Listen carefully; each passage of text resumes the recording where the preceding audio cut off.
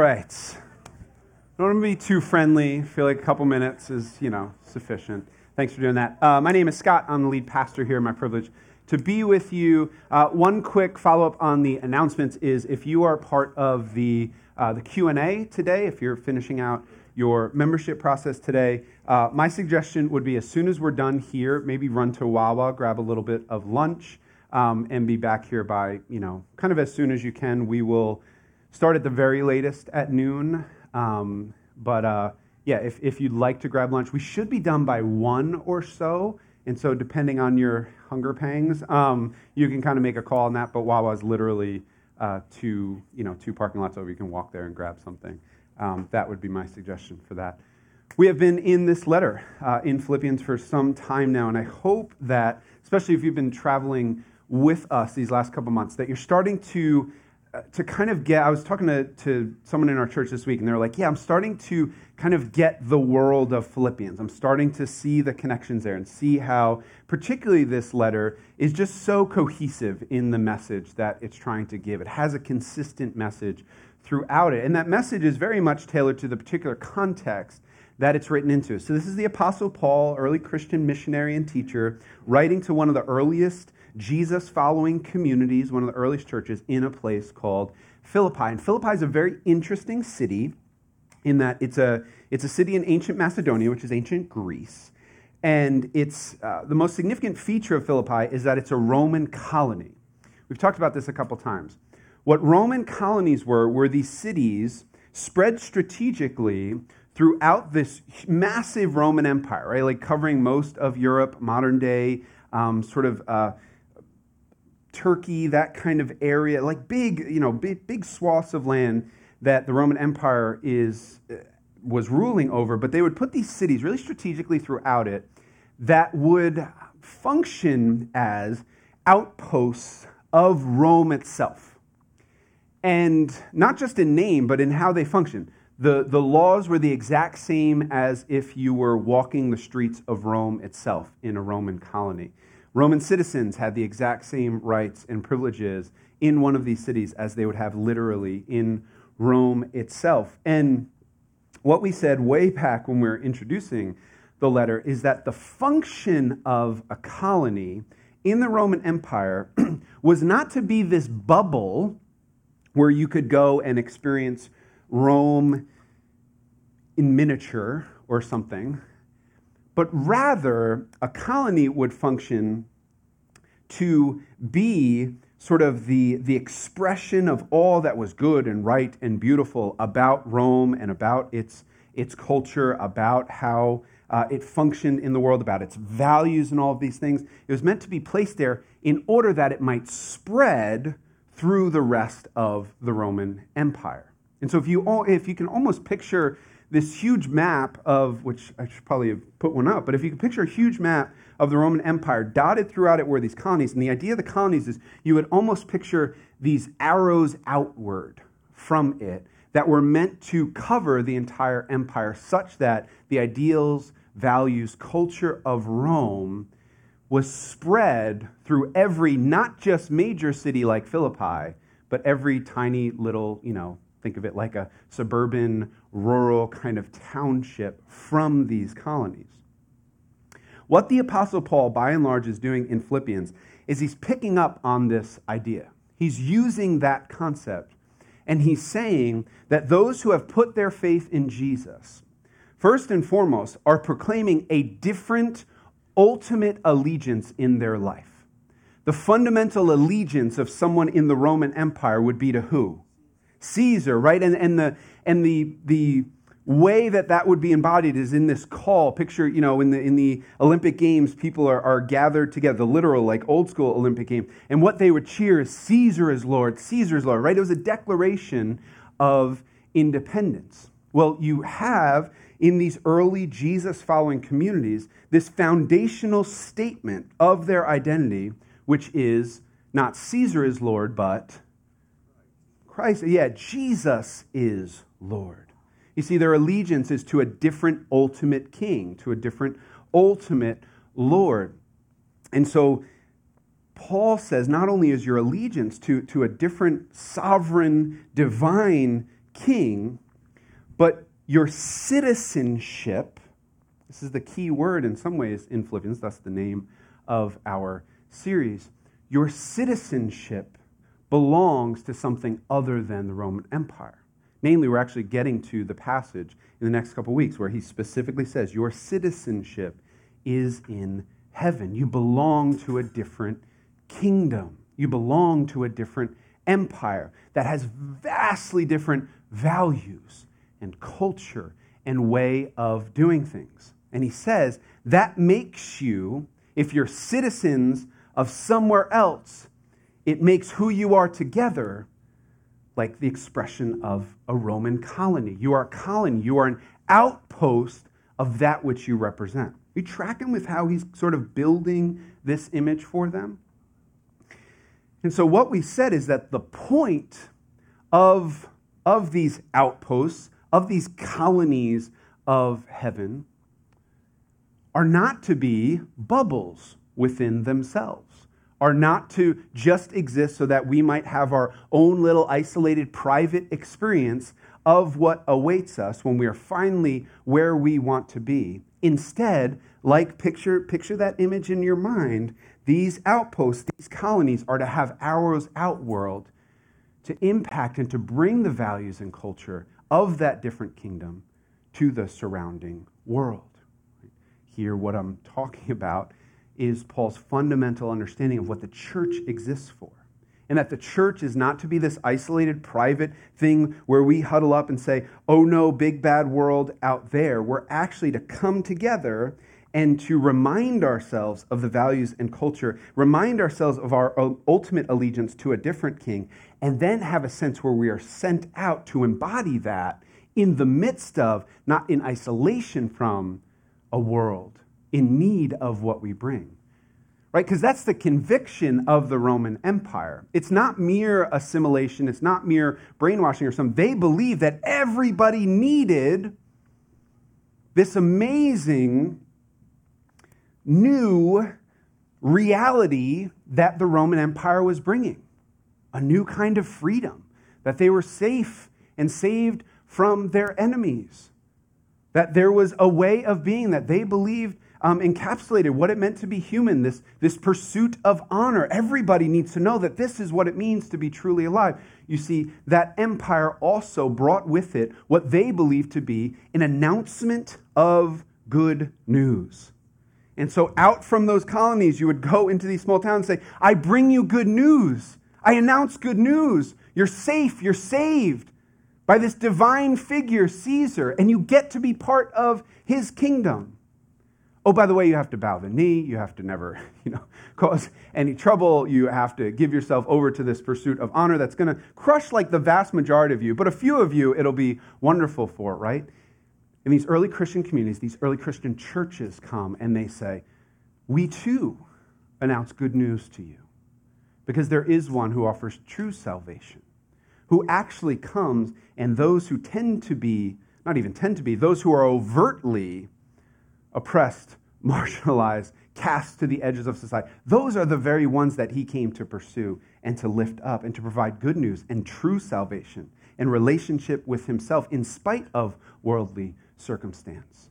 You see, they're bringing their own announcement of good news.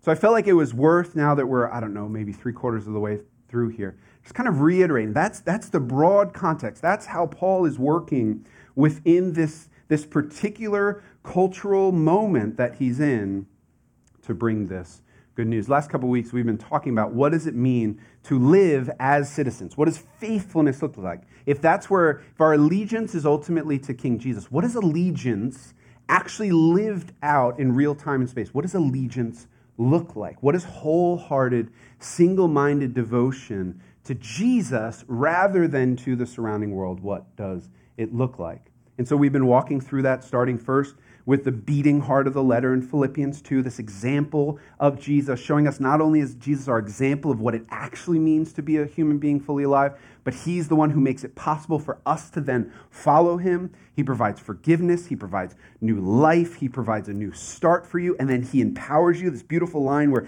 it is God who works in you both to will and to work according to his good pleasure. One of the most beautiful things that God is actually, talk about good news, that God is actually able to work from the inside out to change us, to change our desires, to make us truly human, to make us the people that he called us to be. And then Paul goes into practical examples of that. He says, look, follow me, follow my example.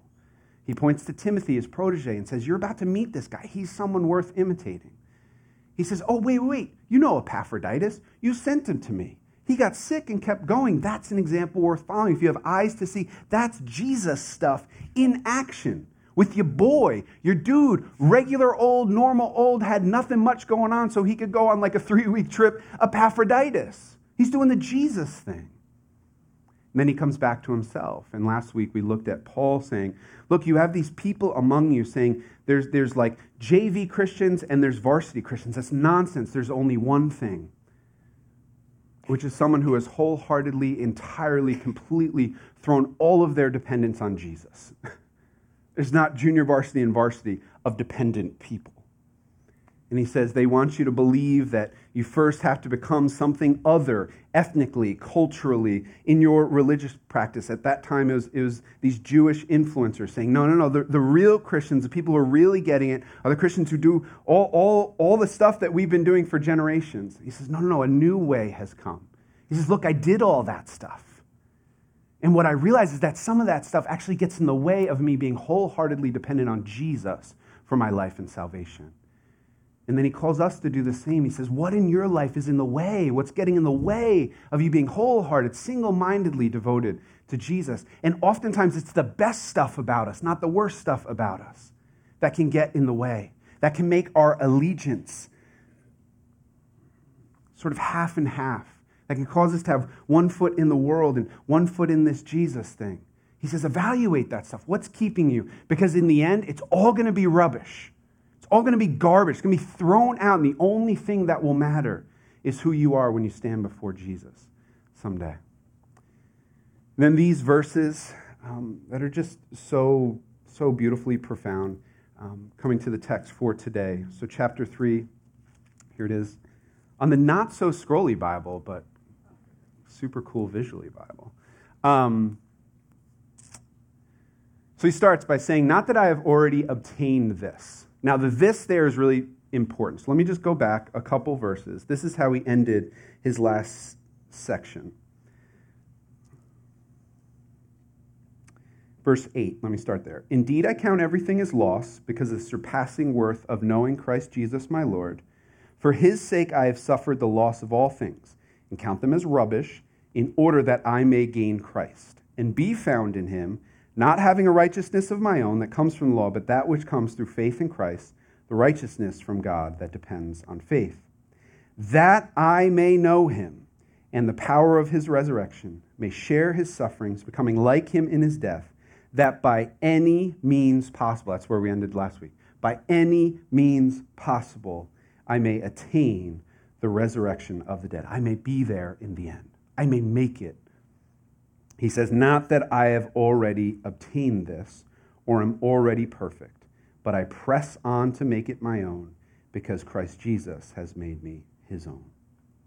There's just all kinds of quotable, memorizable verses here. It's the most profound, poetic thoughts that Paul gives to what it means to live the Christian life. He says, not that I have already obtained this. You can imagine that reading what we just read about Paul's example, it's like, all right, cool, Paul has arrived, but I know I haven't. And sometimes when someone's arrived, the example that they give is so unobtainable that it's actually discouraging, right? Like, I don't know, if you were to be like, starting cello, and it's like, okay, here's your example. And like Yo-Yo Ma walks out, and you're like, and he plays for like 30 minutes, and it's like, now your turn. You're like, right? Like sometimes we put people out ahead of us and believe, hey, that's the standard. That's what arrival looks like. Now go, right? And we don't actually have anyone come alongside us. Paul wants to do everything but that. He's saying, whoa. You got to understand who's talking to you. I have not obtained this at all. In fact, what he will say in this passage is he said, every day of my life still feels like a slog at times. It feels like a race. It feels exhausting. I think what he's doing here is he's picking up on the reality that the New Testament could not be clearer in all of the things it chooses as images of following Jesus, that following Jesus is not easy. All of the images go out of their way to make that point. Think of Jesus' words. Jesus says, if anyone would come after me, let him deny himself, take up his cross daily, and then you're starting to get it, right? What an image. We think of the cross and we think of, right, many of us, I have a cross around my neck. Many of us think of the cross. Oh, the beautiful cross, right? These are the songs. Beautiful cross. I get what we're doing. Those are great songs. But beautiful, right? When Jesus says that, think of it, right? He hasn't yet died on the cross. All they know of the cross is exactly, execution. Take up your instrument of political execution and follow me. And then you get it.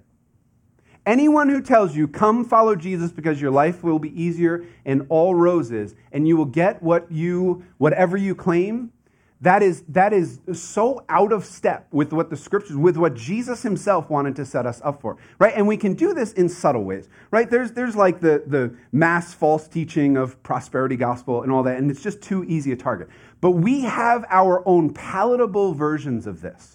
Right? Think of, this is so hard, right? This is one of the reasons why we're doing a parenting discipleship lab, it is so hard to parent your kids into faithfulness without a subtle, little teeny tiny prosperity gospel thing of yeah, but if you do it God's way, things will be better. And I know what I mean by that, and I know what you mean by that, and I'm not going after you. But in some ways, we need to have the courage for each other and even for our children to say, hey, this Jesus thing, it's hard because it's out of step with what the world wants. But I can tell you, having Jesus and life being hard is better than not having Jesus and your life by all appearances being easy, right? That is more in step with what Jesus actually says throughout the New Testament, right? Paul, the Apostle Paul, throughout his letters, when he wants to grasp after images for what it's like to follow Jesus, he grasps after arena images of you've got to fight the good fight of faith, right? He's it's going to be a fight. You got to fight. He says it's like a race. It's like a really, really long race where at the end you're straining forward, he says. Think of Hebrews, the book that we worked through last spring. Hebrews says the Christian life, the best biblical image for the Christian life is the story of God's people in the wilderness. If you're not particularly familiar with the biblical story, you may remember this from Prince of Egypt or from Charlton Heston or whatever, right? God's people enslaved in Egypt are freed from their slavery, go through the Red Sea, right? Parting the waters and all of that. Then they're in the wilderness. And for 40 years, it says they're more or less wandering. And they're have we been at this dust rock before, right? And they're wandering and they're thirsty and they're hungry. And they're Moses, just one more time. Why are we out here? Moses I'm leading you to the promised land. They're yeah, it's 17 years later. Where? Right? They don't even see it until it's just desert all around them. And they're exhausted and they grumble and they complain. And Hebrews says, if you want a good image, if you want a cool metaphor, if you want something that has a lot of overlap with what it's like to follow Jesus in this world, that's a good one. It's like wandering in the desert at times, right? I think what we head into, right? This is something that my wife and I have wrestled with everything that we've been through over the last couple months. Is when hard stuff comes into your life, that's when you find out what the real foundation of your theology is, right? Because if you believe yourself, right, like, I believe this about myself, like, I'm a pastor and, we try and do the right thing and all this stuff. And then something really horrible comes and you say, ooh, like, kind of thought maybe I'd get a pass on this, right? That's something that's gone through my heart and my mind, right? I thought that maybe I'd immunized myself from this by all of the good things that I have done previously. I would rebuke someone who would say that kind of thing, like, that's horrible theology, that's legalism, that's exactly what Paul... But our functional theology sometimes is most revealed when we're in the desert and we go, did I sign up for this? And Jesus goes, remember what I said? If anyone wants to come after me, let him take up his cross, right? Like, and I have no, like, great word of, like, but it's actually not hard. No, it's hard. It's hard, right? Like, I know enough of you, I know enough of your stories to know if we were to do like hard, super easy, where are we at as a church? I'm telling you, the hard outweighs right now in a big way. You guys are going through some stuff. And what I want to tell you is that does not call into question the integrity of God. Because God's integrity is intact because he did not sell us a bill of goods when he came. He said, look, in this world you will have trouble. Now, lo, I've overcome the world. So you can take heart. Right? Faith is faith because it's not sight yet. Jesus says, in this world you will have trouble. Lo, I've overcome the world. Therefore take heart. In other words, be courageous. You need courage when it's scary, right? Like, I don't need courage on vacation. Like, I don't wake my kids up down the shore and I'm like, okay, kids, be courageous today. We're going to go to the beach, then we're going to hit the boardwalk, you're going to ball out in the arcade, right? Like, I just have, right? And yet sometimes we say, wait, I thought I was on vacation with God. Why do I need courage? Yeah, you need courage because in this life you will have trouble.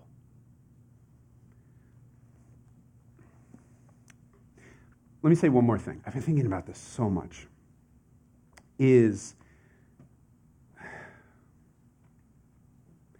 I think that, right, so then, like, why follow Jesus, right? Like, if it's going to be hard anyway, why follow Jesus? I can tell you two things. This isn't necessarily the body of my sermon, but I feel compelled to say, why do I follow Jesus? I'll tell you. Why am I still in it? One, because I certainly only find it palatable that there is a God if that God knows what it's like to be in our position. If that God was actually in the wilderness.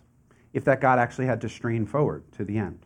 If that God knows what it's like to pick up a cross.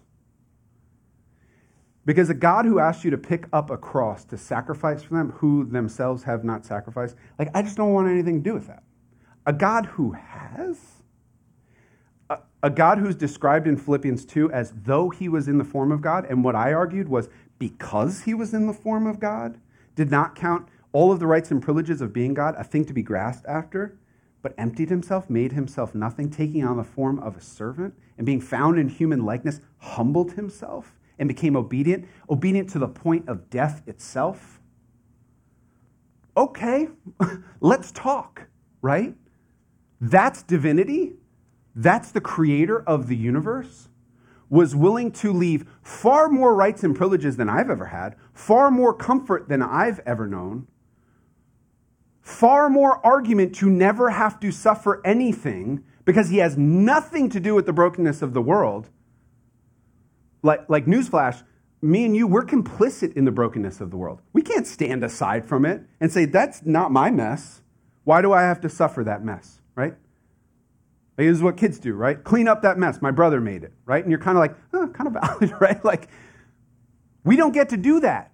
This is our mess. It wasn't his. He stepped into it and said, I will go all the way into the suffering of this world. I will go all the way into it, right? I was talking to a bunch of middle schoolers and high schoolers, and I said, until you can really wrap your mind around the fact that God became sin.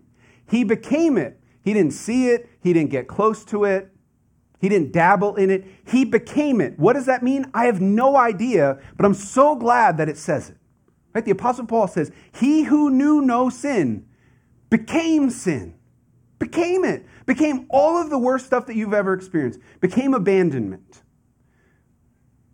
Became utter rejection. Experienced injustice of the highest sort. The creator of all things put himself under a bunch of mocking soldiers.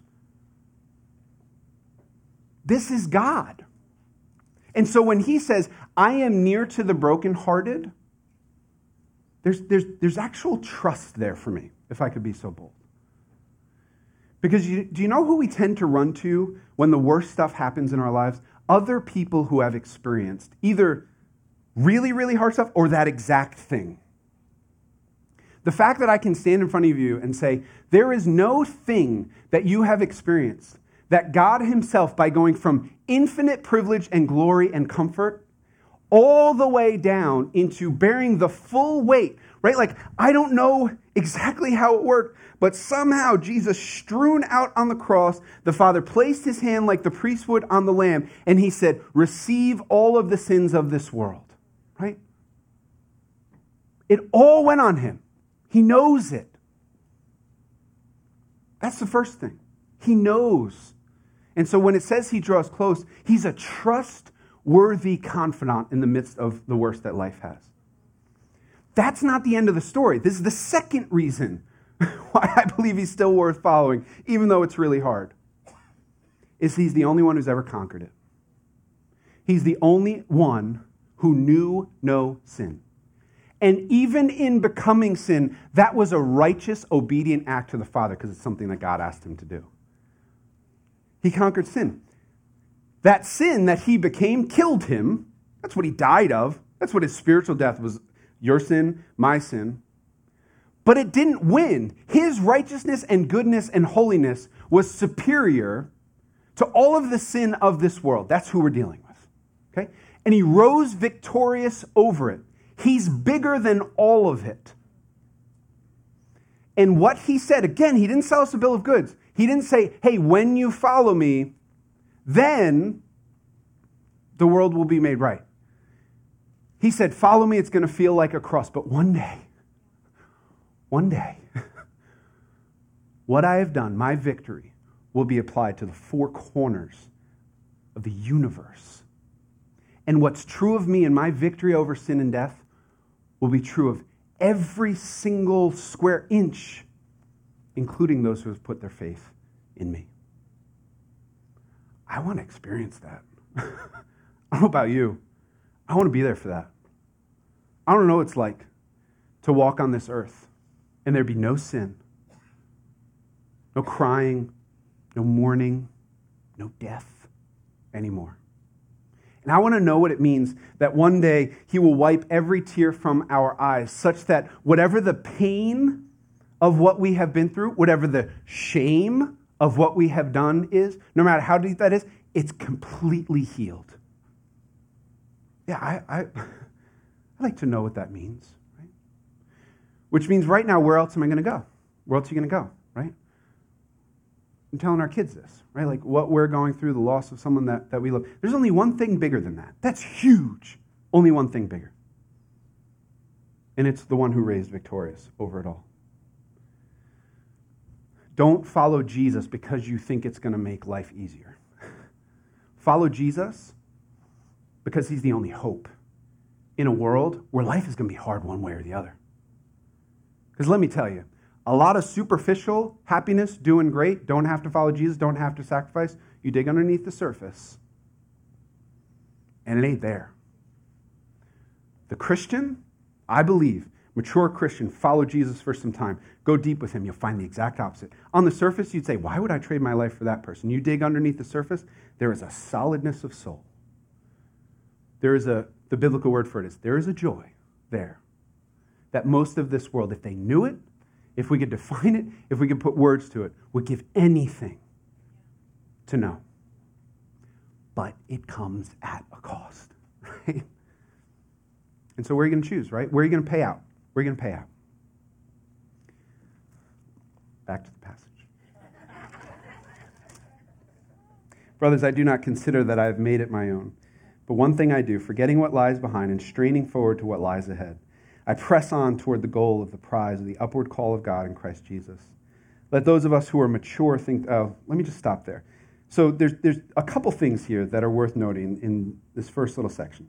I love this. So he hasn't obtained this. He hasn't already been perfect. But I press on to make it my own because Christ Jesus has made me his own. I love that.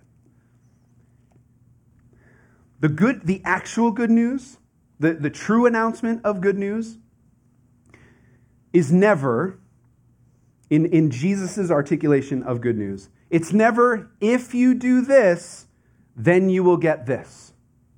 Because we all know any ifs that ride on us, particularly ifs that ride on like my moral performance, my goodness, my holiness, then it ain't coming, right? The good news is not if you follow this path, if you do these religious things then, if you, right? The Christian articulation of that is because he has, now you can. Because he has, now you can. That's what Paul is saying here. He's saying everything that I'm running after, Jesus has first run after me and accomplished. Everything that he's asking me to pursue, he's pursued in me first.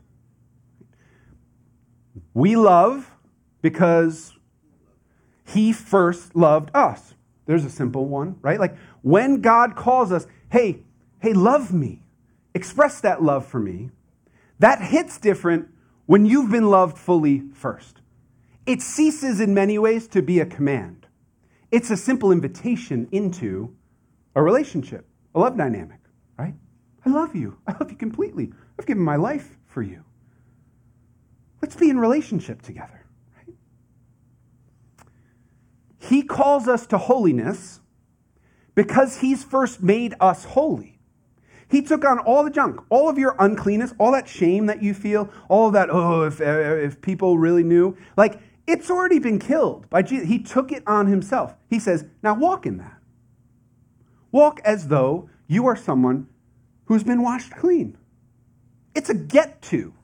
It's a not have to. It's a be clean, therefore then I'll declare you clean. He says, I've already declared you clean. Walk in it. He says, I've freed you from old passions and desires. So flee from those. Being told to flee from that which you've been freed from, it's just rational, right? I think of back in the day, we would play, in my neighborhood, we would play, anybody play Kick the Can? Oh, wow, strong response, right? Best, right? The concept of Kick the Can was, you have someone who's it's basically like hide and seek, and then when you see someone, you can say like, tap, tap, tap, I see Sarah in the second row, and then Sarah's out, and then she goes into like this little, whatever we called it, like this little jail thing. But while I'm away, looking for other people, where's Mark? I think. Someone can come, Obed can come and be the hero, and to kick that can. And once that can is kicked, those doors are open and you can run free, right? It's a weird thing to call it a command to say, once that can is kicked, Sarah, thou shalt flee. What does she do? I'm free. Of course I'm going to flee. I'm going to run for my life, right? Before that can is picked back up. This is what the Christian life is. Flee from the things you've been freed from, right? The things that you feel enslaved to, like those sins that you've promised off 6,000 times and you get frustrated with, you're not enslaved to them. You're free from them. Jesus is saying, so every time you flee, you're fleeing from that which you've been freed from. Right? That's what he's saying here. He's saying, I've already been grasped. I am tight in Jesus' hold, right? Like if you've ever held a child, someone really precious to you, there's this beautiful moment where you're holding them and then they do what? They hold you, right? He's saying, I'm already held. I'm already held. So why not hold on, right? Jesus always goes first. Always his initiative, always his pursuit. That's good news. Good news is because now you can, right? That's the heart of the gospel. And again, our little human hearts can do this thing like, I know God loves me, but he'd love me more if, right? No. God can't love you any more or less than he does right now because his love is not based on your moral performance. It's based on a finished act in Christ. Declared forever over your life. loved fully, accepted, belonging. Do I believe that? Do you believe that? Do you really believe that? Or do you say, this is just too good to be true? Yeah, it's good news. If that's true, go with me.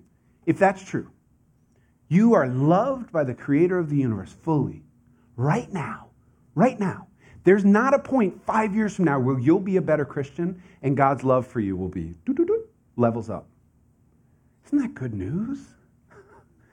Isn't that so different than what Rome offers? Which says if you just try a little harder, if you do this, if you'd sacrifice this, if you'd, stomp on these people a little bit, if you'd run the race, then maybe by the time you're done, you'll be a little bit higher in the pecking order. That's not good news. That's exhausting, right? It's like Instagram and all the people you judge yourself against. And you're like, maybe I could be that one day, right? It's not what God has for you. I don't consider that I've made it my own, but one thing I do, forgetting what lies behind, straining forward to what lies ahead, I press on toward the goal for the prize, the upward call of God in Christ Jesus. This is an image taken from the games, particularly from races that they would do. And there would be a literal, the words that's used, what's it in my translation? I press on toward the goal. The goal is this word that would have been used for at the end of a race in the Roman games. There'd literally be like a pole that you're running towards. And first one to touch the pole wins the race, which sounds like elementary school, but that's how they did it. And so the image that he's getting at here is he's like a runner in a race, and he's saying, one thing I do, forgetting what lies behind and straining forward to what lies ahead, I'm reaching for the goal, right?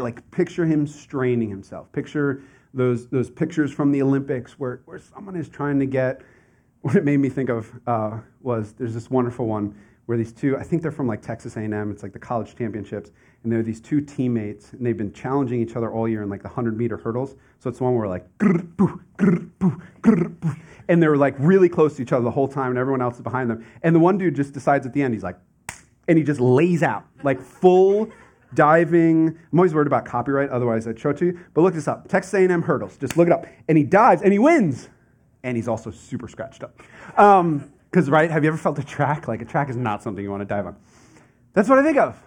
Paul is that's my single-mindedness. I want to get there, right? It's a super weird thing if in a race you're just hyper-conscious of, yeah, but what's behind me? How this preaches better is what's to the side of you. You don't want to look to the side. But he's talking about what's behind him. That's an even more absurd image, right? Usain Bolt, right? 400 meters, he's 200 meters in, he's yeah, but what's behind me? It's Usain, what's behind you? Nothing's behind you. Just a lane's behind you. What do you mean, right? It's a funny image. And yet here we are, right, in the race of life. And so often, we're our own worst enemy because we go, yeah, but what about that? Right, running. And then we stop and we go, yeah, but remember 5 years ago, remember 6 months ago, remember? Right? And look, I'm not saying there's not a place for conviction of sin, for you to have a sense of, hey, if there's something you need to deal with in your past that keeps coming up, probably is an indication that the Spirit's moving you toward talking. You know what I'm talking about, though. Hopefully you know the difference between conviction and guilt, right? Because conviction drives us to do something about it. It says, okay, this is my opportunity. Because I'm forgiven and free and safe in Christ, I get to confess my sin and be done with it and talk to someone and have that person speak God's forgiveness over me.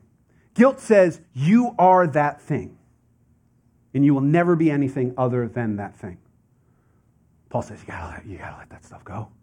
Gotta let that stuff. You can't be more vigilant over your sin than God is, right?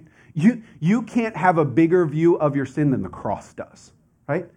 Because in some ways, when we turn around and we say, have I suffered enough for that thing that I did? You know who we're actually asking?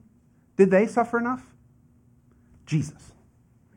You call into question the sufficiency and the reality of the cross when you say, yeah, I know I confessed it. I know that I'm dealing with it. I know that I've put things in place in order to try and war against this. It's something that I'm struggling against, Maybe I need to feel a little bit more guilt. Maybe I need to beat myself up a little bit more.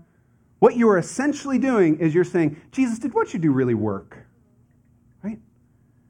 Because if his death really kills sin, then when you participate in that through confession and repentance, it's dead. Paul says, I'm done with that stuff. I'm running, baby. Forgetting what lies behind, straining forward to what's ahead. Because I've got one goal, and it's that post at the end, and it's when I'm face to face with Jesus, right? That's what he's talking about here, is attaining the resurrection of the dead. When he stands face to face with Jesus, he's like, I'm getting there, come what may. It does preach well, though, to talk about to what's the side, because I think part of what he's getting at, I do love the language here. He says, but one thing I do in verse 13, it's literally just two words in the original language. It's like one thing. It's like one thing. This is like the most important thing. And then he says, forgetting what lies behind, straining forward. And I think what he's talking about there is how prone to distraction we are on this race. And I just think that this is true, right? Like we are, if you want to land this, again, I've come back to this a couple times in this letter. I think if you really want to land what Paul is calling us to, it's another one of those cases where we can't rely on spontaneous faithfulness. Can't be like, okay, yesterday I was really straining forward, but today I'm sort of like, coasting, right? I think instead what we need to do is we need to be reflective enough and to say, when I look at my whole life lived, when I look at a year, when I look at a month, when I look at a week, when I look at a day in my life, is there evidence of me straining forward? And what would it be? Where does that live? Where does your straining live, right? And maybe to extend that metaphor beyond what Paul is doing with it, right? Like you need places to go when you are so exhausted that you need something to pour into you. Right? Like you need places where you are striving and you need places where you are being nourished, right? Just like on a marathon, they're very strategic about where they put their water cups and all that stuff. Like you need to know this is where refreshment lives for me and this is where straining lives for me. Because we are so prone to be mostly reactive in life and to say, okay, I woke up today, what am I going to do today, right? And then you get to the end of the day and you're kind of like, what did I do today, right? And we're so reactive because we live in such an unbelievably distracted time, right? Like everybody wants to, we have it the hardest. One thing I can tell you is we absolutely do have more opportunity for distraction, for zoning out, for just kind of gliding through a day than any culture ever. That might be one of our biggest sort of unique struggles as a people, right? And here it is. It's this thing, right? It's this thing that can cause us to just be like, what's on my phone, right? Like, what am I going to do for the next hour? Well, what does my phone tell me to do, right? Like, like there's a text there or an app notification, right? Like, we're so reactive. And one of the things that we're trying to do as a church in this huge emphasis on discipleship is we want to be more proactive as a people. Because if we are not actively being formed by God, we are, whether we want to admit it or not, we are being passively formed by that thing and by a distracted world around us. There's a church that I really admire in New York City, and instead of discipleship, which is very much a biblical word, and I would argue for, and I like the word discipleship, but the word that they use for what we think of as discipleship is always counter-formation. Counter-formation. There's something good there. Because I think that sometimes we have this wrong view that what discipleship is taking the blank slate, which is me, and growing it into Christ-likeness. When actually, none of us, God bless us, bring a blank slate into our formation as Christians, right? We have been formed. We are actively being formed. We are being told, just like the Roman Empire went around and said, this is what the good life is. This is what you should value. This is what makes a human being valuable. This is what a life well lived looks like, right? We are having that shouted at us in 1,000 ways practically every hour of the day. If something else does not form us, that will form us. You hear that? There's a passage that Rach reads in Spiritual 101? Oh, Rachel's being called out. Rach, is this in Spiritual 101? Yeah. Right? Yeah. And it's about sort of building rhythms into your life where you're connected with God. It's the concept, we've used the concept rule of life here before. I know some of you are like, that's too weird a word or whatever. Just think of like rhythms. Think of actually building some structure to your life where you're connecting with God, where you're faithfully living into the things that he's called, where you're straining forward. This is a paragraph from the book, Emotionally Healthy Spirituality, that we build some of our discipleship content off of. It says, in his book, A Hidden Wholeness, Parker Palmer, which is two of my brother-in-law's 3 children's names, which I just think is funny. It's a fun fact for our family. In his book, A Hidden Wholeness, Parker Palmer relates a story about farmers in the Midwest who would prepare for blizzards by tying a rope from the back door of their house out to the barn as a guide to ensure that they could return safely home. These blizzards came quickly and fiercely and were highly dangerous. When their full force was blowing, a farmer could not see the end of his or her hand. Imagine that. Many froze to death in those blizzards, disoriented by their inability to see. They wandered in circles, lost sometimes in their own backyards. If they lost their grip on the rope, it became impossible for them to find their way home. Some froze within feet of their own front door, never realizing how close they were to safety.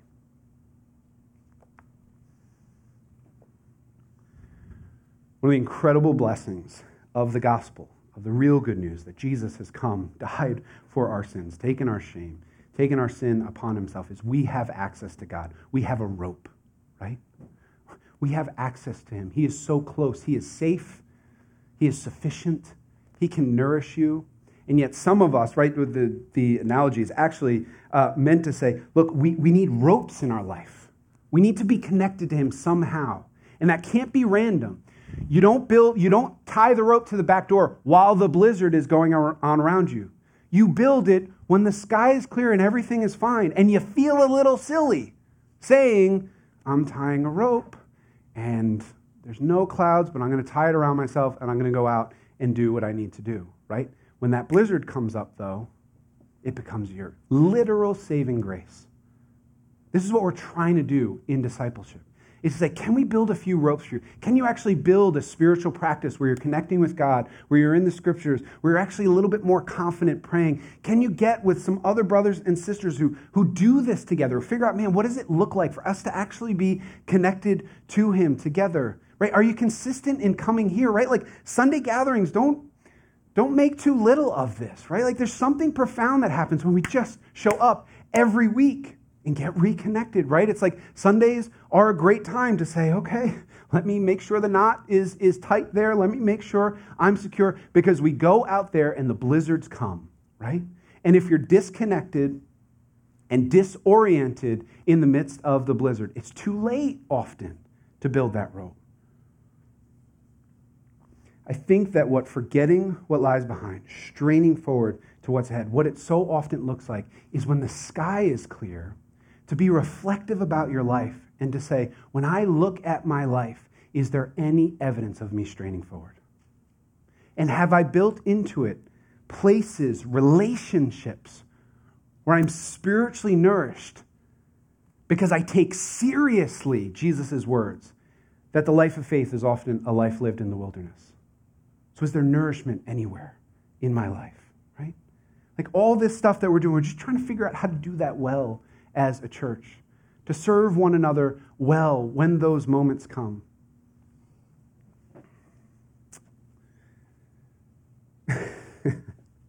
Verse 15 is like such an interesting flex. Let those of us who are mature think this way, and if in anything you think otherwise, God will reveal that also to you. I don't know why you're not laughing. That's funny to me. Like, I just think that that's funny. I just think, like, only an apostle can say that. Let those of you who are mature think this way. He's like, if you agree with me, you're mature. Like, be careful if I start saying things like this, right? Like, I think this is probably like him flexing his apostolic authority a little bit. Let those of you who are mature think this way, and if in anything you think otherwise, God will reveal that also to you. What's he actually saying? What he's actually saying here is he's picking up on this word think, which we've gone back to a couple times in Philippians, which is more than like have these same thoughts as me. He's talking about posture and mindset. He's saying, look, your mindset should be straining forward. And if anyone calls you to coasting, if anyone says, oh, you don't have to, you're such a try harder, right? Like you're such a do more person. Like try harder, is that not a thing? Like if anyone dissuades you from the reality that the life of faith requires straining forward, they're out of step. And I think that what Paul is saying is that they're not out of step with me. They're out of step with Christ himself, right? This is like it's an interesting way to end this passage, but I think it's Paul's way of saying this is so essential that anyone who remotely gets in the way of this really hard truth being at the center of your faith, just be really careful of. And again, I think for us, what I would say is we need to be really careful of subtle, if I do this, then God should, kinds of ways of being in faith. Right? And as hard as it is to call that out in each other, that is not our shared mindset. It is not how we think. This original word that we talked about a bunch of weeks ago, that again isn't about mental, specific mental thoughts. It's more about how we approach life, our posture towards life. And he's saying, look, your posture has to be, life is really hard. The world is hard because it's marred by sin. But God is close to those who are brokenhearted. Forgiveness is real. We're allowed to move beyond the worst things about us. And we are called to strain forward because there's a goal worth reaching. He says that's maturity. That's mature faith. That's what mature faith sounds like, and that's what it looks like. And he says, only let us hold true to what we have attained. It's a really interesting phrase that he uses here. But basically, it's yet another way of Paul saying something that he says in about 60 different ways throughout his letters, which is what it means to be a follower of Jesus is that we get to become what we already are. We get to become what we already are. You are already a child of God. You are a son or daughter of the Most High King if you have put your trust in him. You now get to live into that reality and to enjoy a relationship with the Father. We know this, right? Just because you're in relationship with someone, they're your parent, they're your child, they're your brother, they're your sister, doesn't mean that there's the enjoyment of that relationship there, right? You can be someone's child and say, yeah, I don't have a relationship with that person, right? That's a thing. That's not holding true to what we have attained. Literal language is here. Live by the standard that you have already grasped after. It's a way of saying, become who you already are. God has declared you holy. Flee that which you've been freed from. Just another way of saying what he's been saying all along. You are loved fully. You are not earning God's love. Ever. Ever. You're enjoying God's love. Right? You're enjoying the relationship with him. This is the gospel. It's really good news. He goes first. And I just don't know that there's a better way of saying it than take hold of that for which he's taken hold of you. Aren't those beautiful words? I'm grasping after the one who's already grasped me. Let's pray. Father, thank you for these words. Lord, I pray that we would be both individuals and a church known for straining in the best kind of way. Known not for our apathy, not for